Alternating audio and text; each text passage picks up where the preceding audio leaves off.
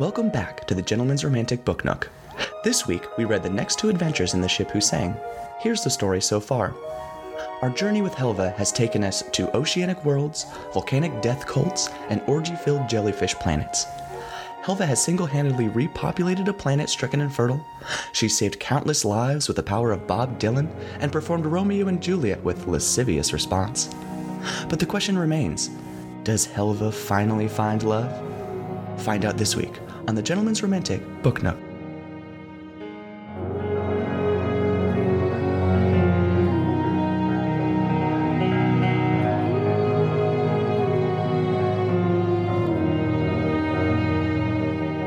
Welcome, Mac, and welcome back to the interstellar journey into love in literature. I am your host, Lucky. And I am Mac Money. Tonight on GRBN, we are proud to present the second in our two-part expose on the controversial practice of placing human children into advanced science fiction machinery. Lucky, can I ask you a question right off the bat?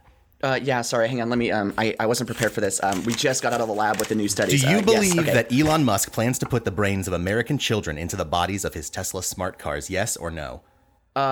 I would say yes, but he does smoke a lot of weed on Twitter these days, so I'm actually not sure what is true anymore.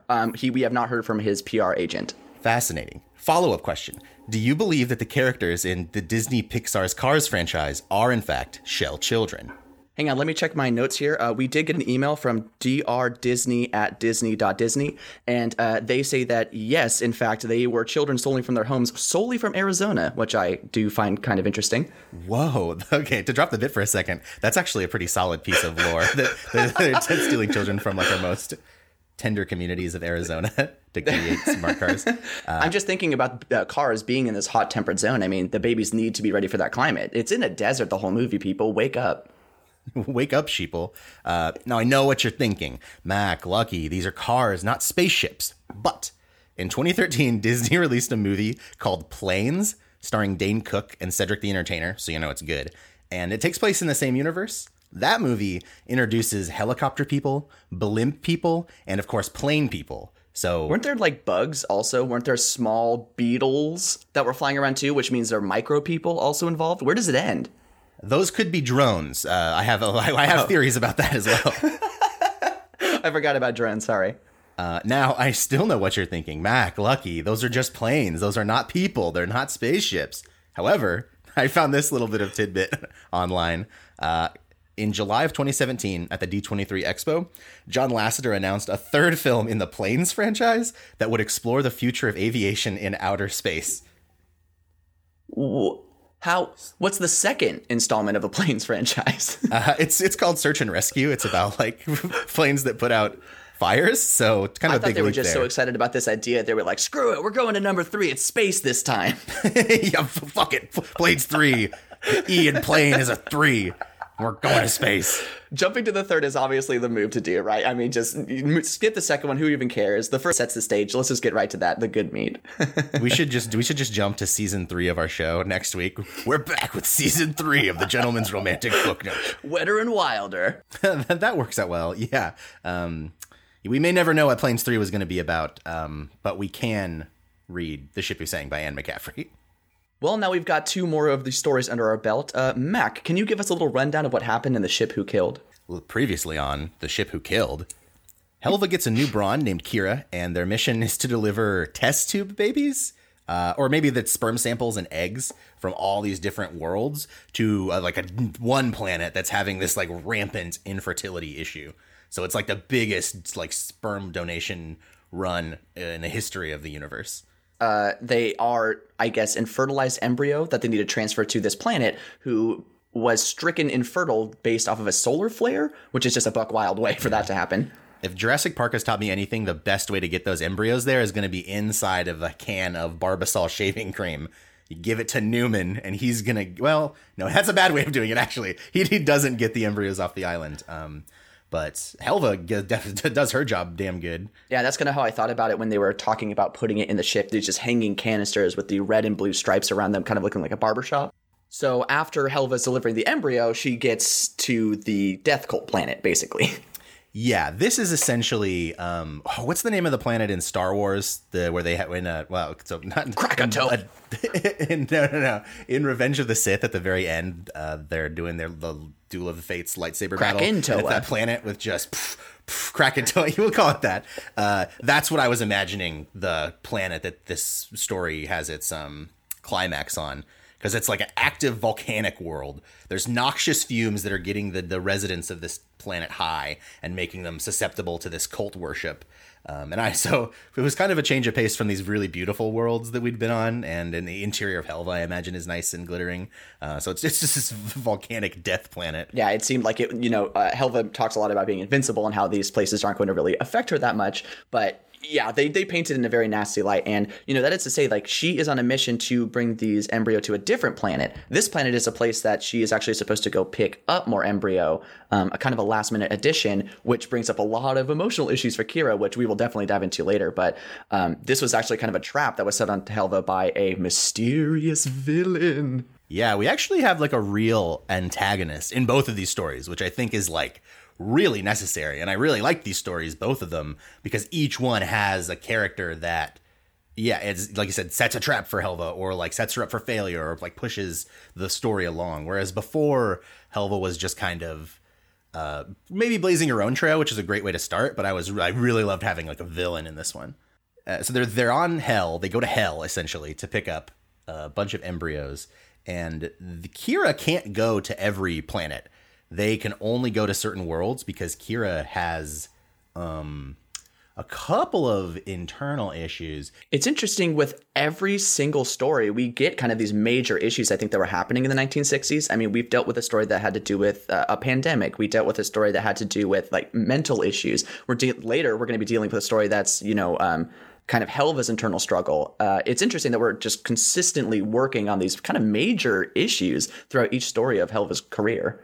Yeah. Kira specifically has some pretty big issues. And I think that this story talks a lot about assisted suicide and whether or not we should allow that, because a lot of planets allow this. And those are the planets that Kira can't go to. She has got to stay on the planets where they value life and don't let you take your own because of past sadness. Hats off to Anne McCaffrey on this one. She did such a good job with unveiling this information to us. It was very subtly disseminated to us that Kira had this issue. She was blocked from these planets. We don't really know why. Well, whatever, who cares? She's got a guitar, so let's talk about that for the next 10 pages. Whoa, let's talk about that for the next 10 minutes, actually, because the music is the most interesting part of Kira's story, in my opinion.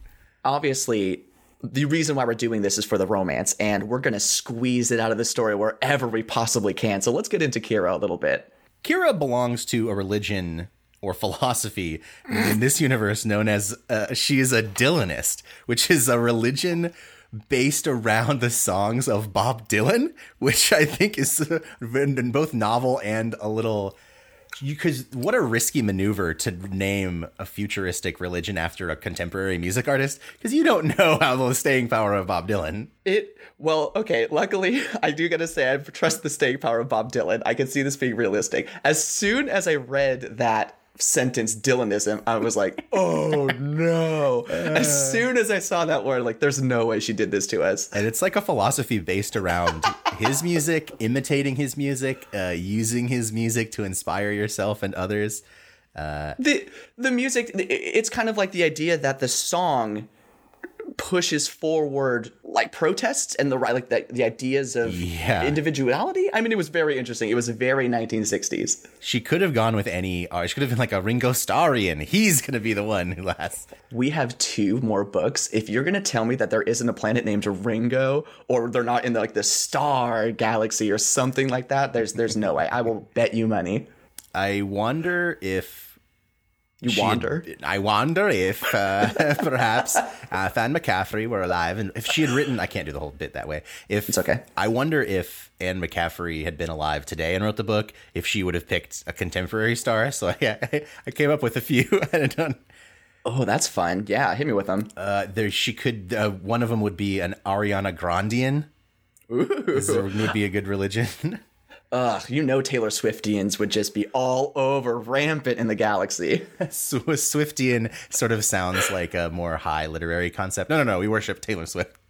Oh, you know who I would want to hang out with would be the Kendrick Lamarians. They would be chill, I feel. That would be cool. Do you think they're more of like a settle the planet and just hang out piece? Or are they more of like, we're going to turn you all to our ways. It's chill, but you're going to have to be kind of subservient to the Lamar ways. I think the second one you said, I think he would rule on high or someone in his place, and you would have to follow certain strictures. Does Kendrick Lamar wear a glove? Because I was going to say iron fist, but maybe a leather embroidered glove fist. Maybe. I'm sure that Kendrick Lamar has gloves. I don't know that he's known for wearing them. I never look at his hands. That's one of my rules. When I meet a new person, I never look at their hands. Well, and if you're a Lamarian, you better not fucking look at my hands. I think we should try to get him to give us $5. For just the low price of $5, we will make fun of you on our podcast. We'll unbeep the part where we shit all over you and the religion of the future, potentially. One thing I really liked about this story was that we got to see Helva, I think, develop some real emotional feelings for her brawn. Whereas Theoda in the previous story, it was a little bit more clinical. They were super busy. There really wasn't time for them to fall in love, so to speak. But I really think that Helva and Kira, there's some sparks flying there. What was your take on I never really felt that Theoda and Helva really had that relationship because technically Theoda wasn't a brawn. She didn't have the training to kind of be what Helva needed as a partner. I think that with Kira, she's obviously put into that situation, and I think Helva is infatuated with her immediately. I mean, the way that she describes kind of like her body and the way that she moves and her entrance into the ship, it's very like beautiful. It's very, she's enjoying it. She's getting in the eye full, the camera full. Yeah, compared to what's the medical officer in the last one who's like bumbles on board as like one man, three stooges. The blanket in his head, slamming around and stealing the coffee. Everybody fucking loves coffee in this. You can tell that Anne McCaffrey was a caffeine nut. There are a few very key points. Caffeine. Bob Dylan. She loves space.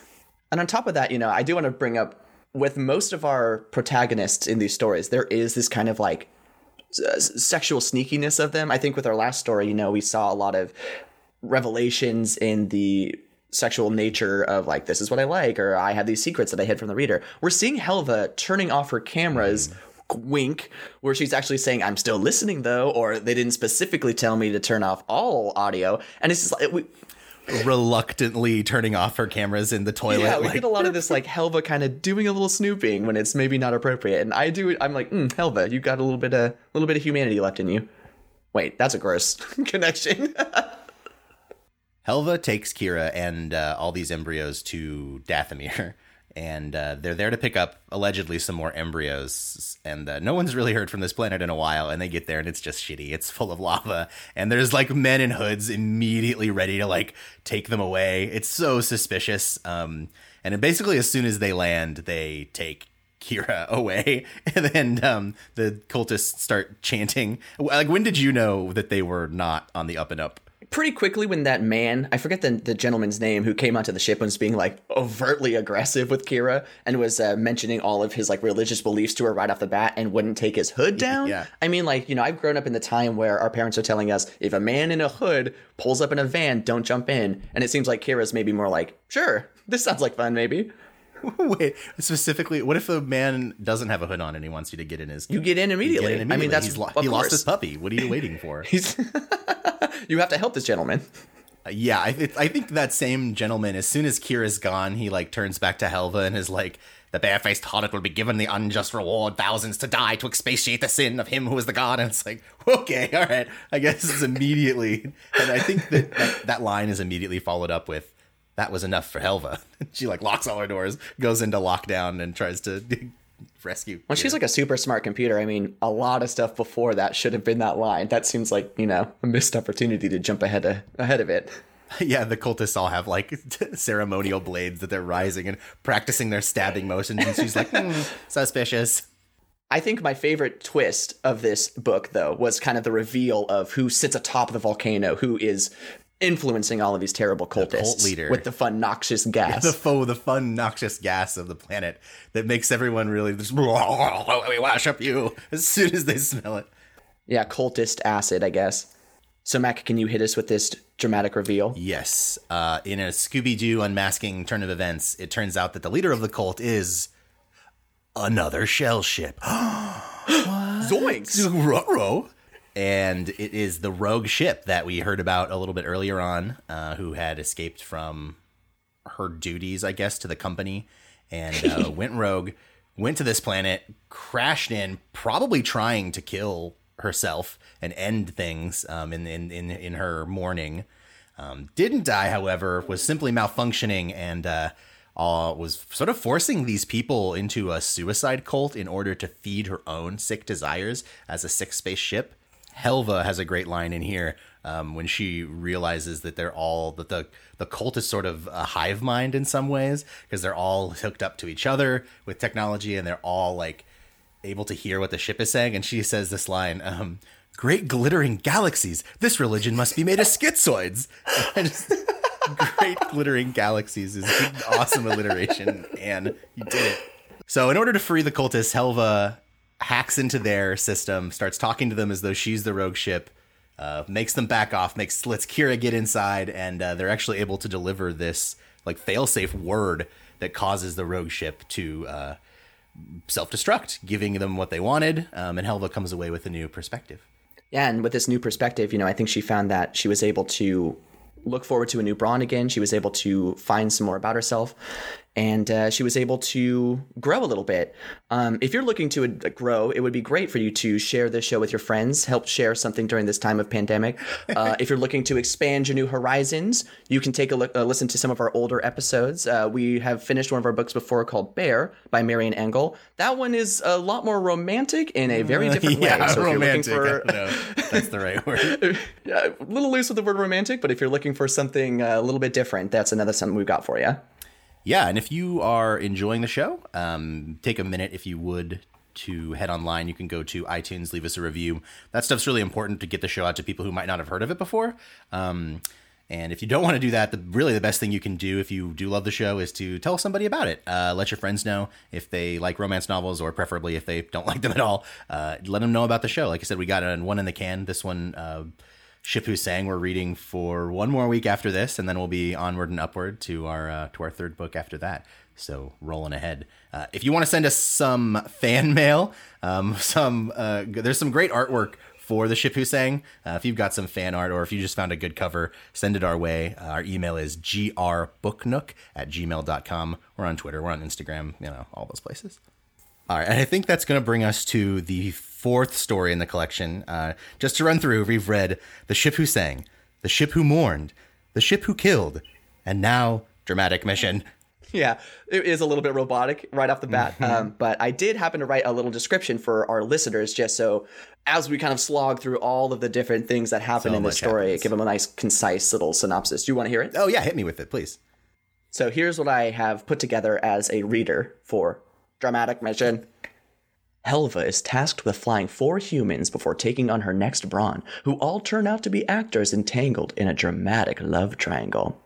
Helva reveals her acting prowess she apparently has, and is enticed to join their mission of performing Romeo and Juliet for an amused, starved planet of super aliens. She is able to mind transfer into this new form and experience life as an organic being, but rejects the temptation to stay behind with the others. That's pretty good. That's pretty much what happens. Yeah, Anne McCaffrey wasted like 40 fucking pages. She could have just done that and been one and done. So she's transporting these actors, these Shakespearean actors, to an alien planet because they're gonna trade Romeo and Juliet for like fusion technology. Oh, Mac, I gotta say, with our theatrical background, this was just so juicy. When Dramatic Mission, the story we've been making fun of so long, was about theater people? Are you kidding me? This ought to be good, I said, pushing my glasses up my nose and licking my finger to turn the page. Helva doesn't want this job. She's like bummed out. She wants a new Brawn, and the idea of like taking a bunch of actors to a random planet is just like death to her. Yeah, the idea of not getting that partner again, I think she really emphasizes in the story. Like, I'm not going to work for you again if you don't give me my Brawn.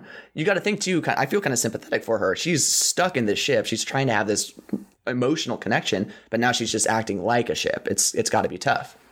Yeah, and sort of slowly it comes about that she does have some acting ability, and they let her start playing some of the parts in their rehearsals. And they end up giving her the role of the nurse in Romeo and Juliet, which is, I guess, a little... if I were Helva, I'd be a little insulted. It's not a very juicy part, but it's necessary. She was so desperate for any part, though. I mean, the entire time we're reading them rehearsing, she's like, well, I'm not that interested. But anyway, I turned on my camera and I heard everything they were saying. And I started reciting poetry in the middle of my sleep. Oh, yes, I know every word to every play ever written. She does completely insert herself in that situation. It's kind of like, remember that actor when you would just be doing your lines in rehearse and they'd bust through the doors and read your part better and then they'd take it from you? She kind of does that to answer it. She just reads a line out of nowhere and she wasn't supposed to. And everyone's like, you're amazing. Kind of oversteps it. She's kind of the fifth drama person in this terrible Pentagon. She does add a big element of drama to the whole group. It causes some rifts among these people.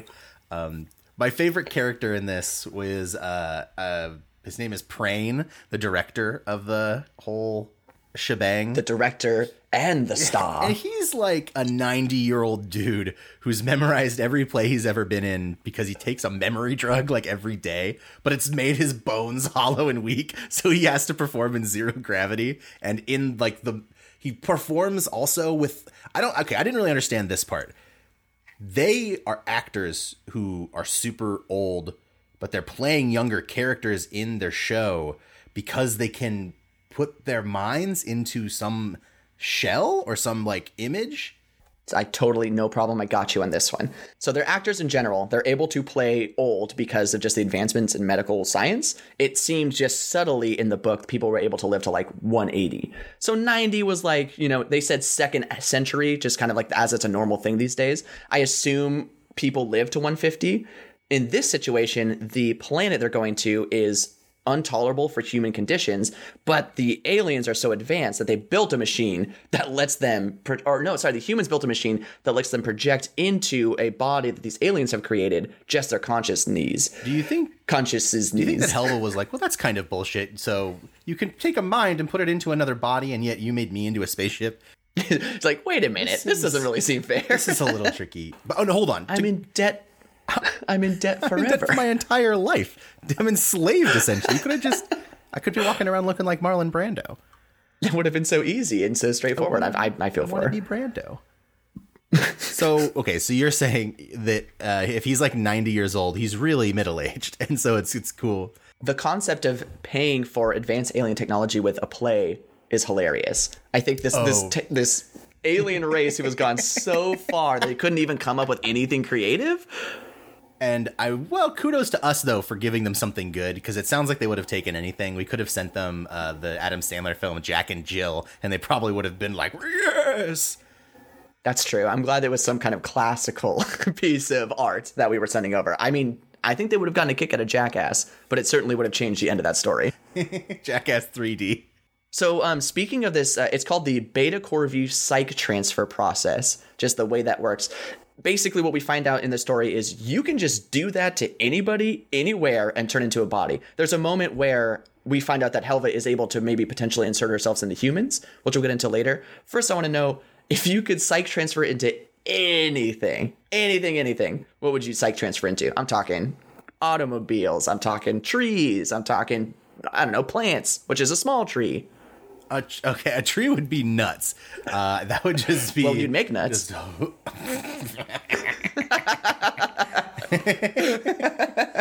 I think it would be too ticklish with the squirrels crawling all over me. If I was a tree, though, I would be like the giving tree. I would be like, take it all.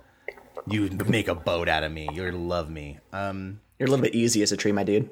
What about you? What do you turn it into? I think if I was going to mind transfer into something, I would want to mind transfer into something that would get a lot of use, but also be individual to a certain extent. Okay.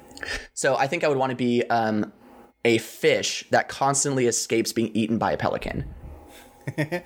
So I'm constantly getting swept up in its mouth and I'm panicking and I'm swimming around, but I make it out every single time. I think that's the kind of level of excitement that I'm looking for in my life. Okay. I think that would really... While I was watching Cars, you were watching Finding Nemo. Yeah. And having we're on the other end of the Pixar spectrum. Yeah.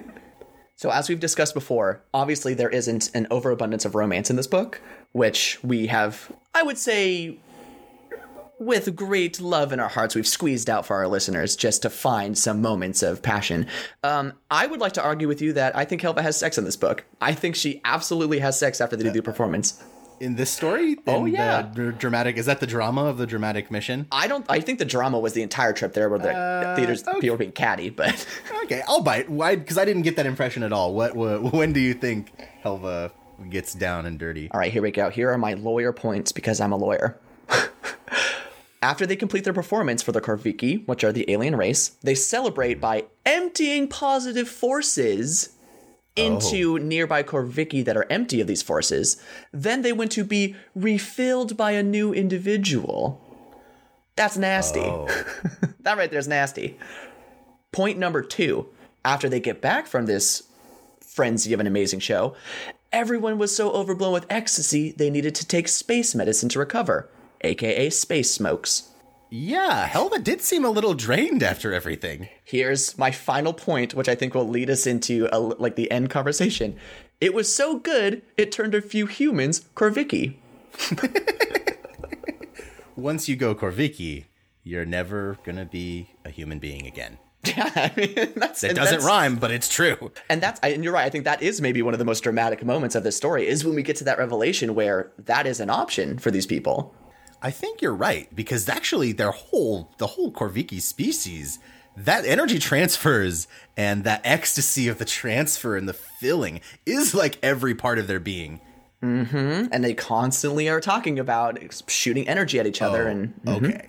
And because they don't have any stories. That's the thing, is they don't have plays, movies, books, right? And can you imagine being like this sexual race and there's no culture, and then you see Romeo and Juliet? Now, by today's Earth standards, that's not that sexy of a story. It's not that hot. But if you've been starved for any type of attention, that was basically like a huge porno. And that just led on that kiss at the end. The Korvikis just probably were just so hard for it. That's exactly how I read that entire moment. I mean, they were just exploding with ecstasy is literally what she wrote in one of the paragraphs. Like, that to me, you can't argue against me. That was nasty. They did the dirty thing. And Helva finally, 150 pages into this book, had sex. Oh, it's a little bit of Bob's your uncle on the Korviki planet. It's amazing because what greater treat could you have at the end of a play that you directed and starred in that you give such a compelling performance as Romeo that the entire theater devolves into an orgy upon the curtain coming down? Yeah, I mean, the entire theater then has sex with you, which is like, great, I think you did it. I'm pretty sure that's the only way to know you did a perfect job. It really was a standing O. Helva puts the O in a standing ovation. But yeah, I think you were about to say that the sex was so good that some of them did not want to come back. They didn't want to be in these useless meat sacks anymore. 3 of the people, including Chadris, you bastard, decided to stay as Korviki, and they tried to entice Helva to stay with them. And I think in every one of our stories we see this moment of Helva's inevitable rebellion, and this was such a powerful moment. Like, this would have been her moment to become a different being, to experience a new life, and she fought against it. She decided to stay as a ship. Yeah, she has to decide twice. First, if she wants to stay with the others and be a Korvikian and live in this constant orgasm, and then once she goes back to herself in the ship, there are these empty bodies of the humans that have transferred their minds to the planet, and she is sort of presented with this option, or at least this idea of you, Helva, could just jump into one of these people. That was quite an interesting twist. I didn't see that coming at all. And having one of the people who decided to stay behind try to convince Helva, a lot of people take pity on her. And I think the whole book we've seen Helva say, I'm awesome. What I get to be is really cool. But every human interaction is, you're finally going to be free. You're finally going to get to do this. It makes me wonder, is that the conditioning where Helva believes that this is perfect for her? This is what she wants. Is it actually that terrible? I'm curious if that's something we're going to see in the final stories, if that's going to come to light. Yeah, I mean, the book starts, we talked about this a little bit in the first episode, about how the book bends over backwards to make us think that them being in these ships is the best thing that could happen to them, and that she needs to kind of accept her fate. And Helva's all throughout very proud of what she is and what she's capable of. Plus, the people that are left for her to jump into are kind of shitty. There's like a 90-year-old man, the woman who was like a total bitch to her. And then Chadris, the failed Braun, who she would have jumped in and then had to be retired. So that might have been a bummer. Yeah, nobody wants to be stuck inside of that dweeb's body. He was a dweeb. I have one final note I'd like to talk a little bit about, and it is a new sexual attraction toward Helva. I think Supervisor Parlin is hot for Helva. That supervisor that comes in at the end and offers her the body to transfer into. He's drunk. He's calling her all kinds of sweet little names. He's absolutely trying to get a little action. He ends up slurping some soup inside of her, which is, when I say it out loud, pretty gross. But when you read it, it's a little romantic. It's not romantic. He's drunk and he kind of breaks into her, which is a terrifying sentence to say out loud. And he's her boss, too, which also sort of raises some ethical questions. Yeah. But they were trying to make him into a love interest. I agree with you. They talk to each other a couple times throughout the story, and they're incredibly snippy with each other, and constantly she's like, fuck you, I don't want to talk to you. And then he just assumes that it's time to get drunk and go try to flirt with her. I will say, he says he's not drunk, but also it seems like he's pretty drunk. Yeah, I mean, that's how I knew he was drunk, is when he said, I'm not drunk, give me some soup. I think that's going to do it for us on this section of The Ship Who Sang. Lucky, what are we reading next week? So next week, we're going to finish up the final 2 stories of The Ship Who Sang. These books are titled The Ship Who Disassembled and The Partnered Ship, which in my mind means she's going to be torn apart, and then 2 bodies will become 1, and maybe we'll finally get that romance we've been so desperate for. The next episode of Gentleman's Romantic Book Nook will come out on July 17th. Mark your calendars. And we'll talk about this a little bit more the next episode, but we have a pretty fun idea cooked up for the next book. So you're going to want to stay tuned for those announcements. I think you're really going to enjoy our new plan. Fun maybe to listen to. I think we might be hurting a little bit. This might be the one we recommend not to read, this next one, but as the stars set on another beautiful adventure with Helva, funding off cultists and actors, where will we go next in the beautiful story of The Ship Who Sang? Will we find redemption? Will we find even more romantic loss? Mac, what can we expect? I'd really like to see her sing a little bit more. She's kind of been on the non-singing trend. She hasn't sung in a while. Any romance, just any amount of romance. Any amount of love. If they smooched, good. I would love a smooch here and there. That would be great. I'd love for her to have a brawn that doesn't die or choose to live in an alien's body. She's got to start feeling a little self-conscious when everybody she meets ends up dead.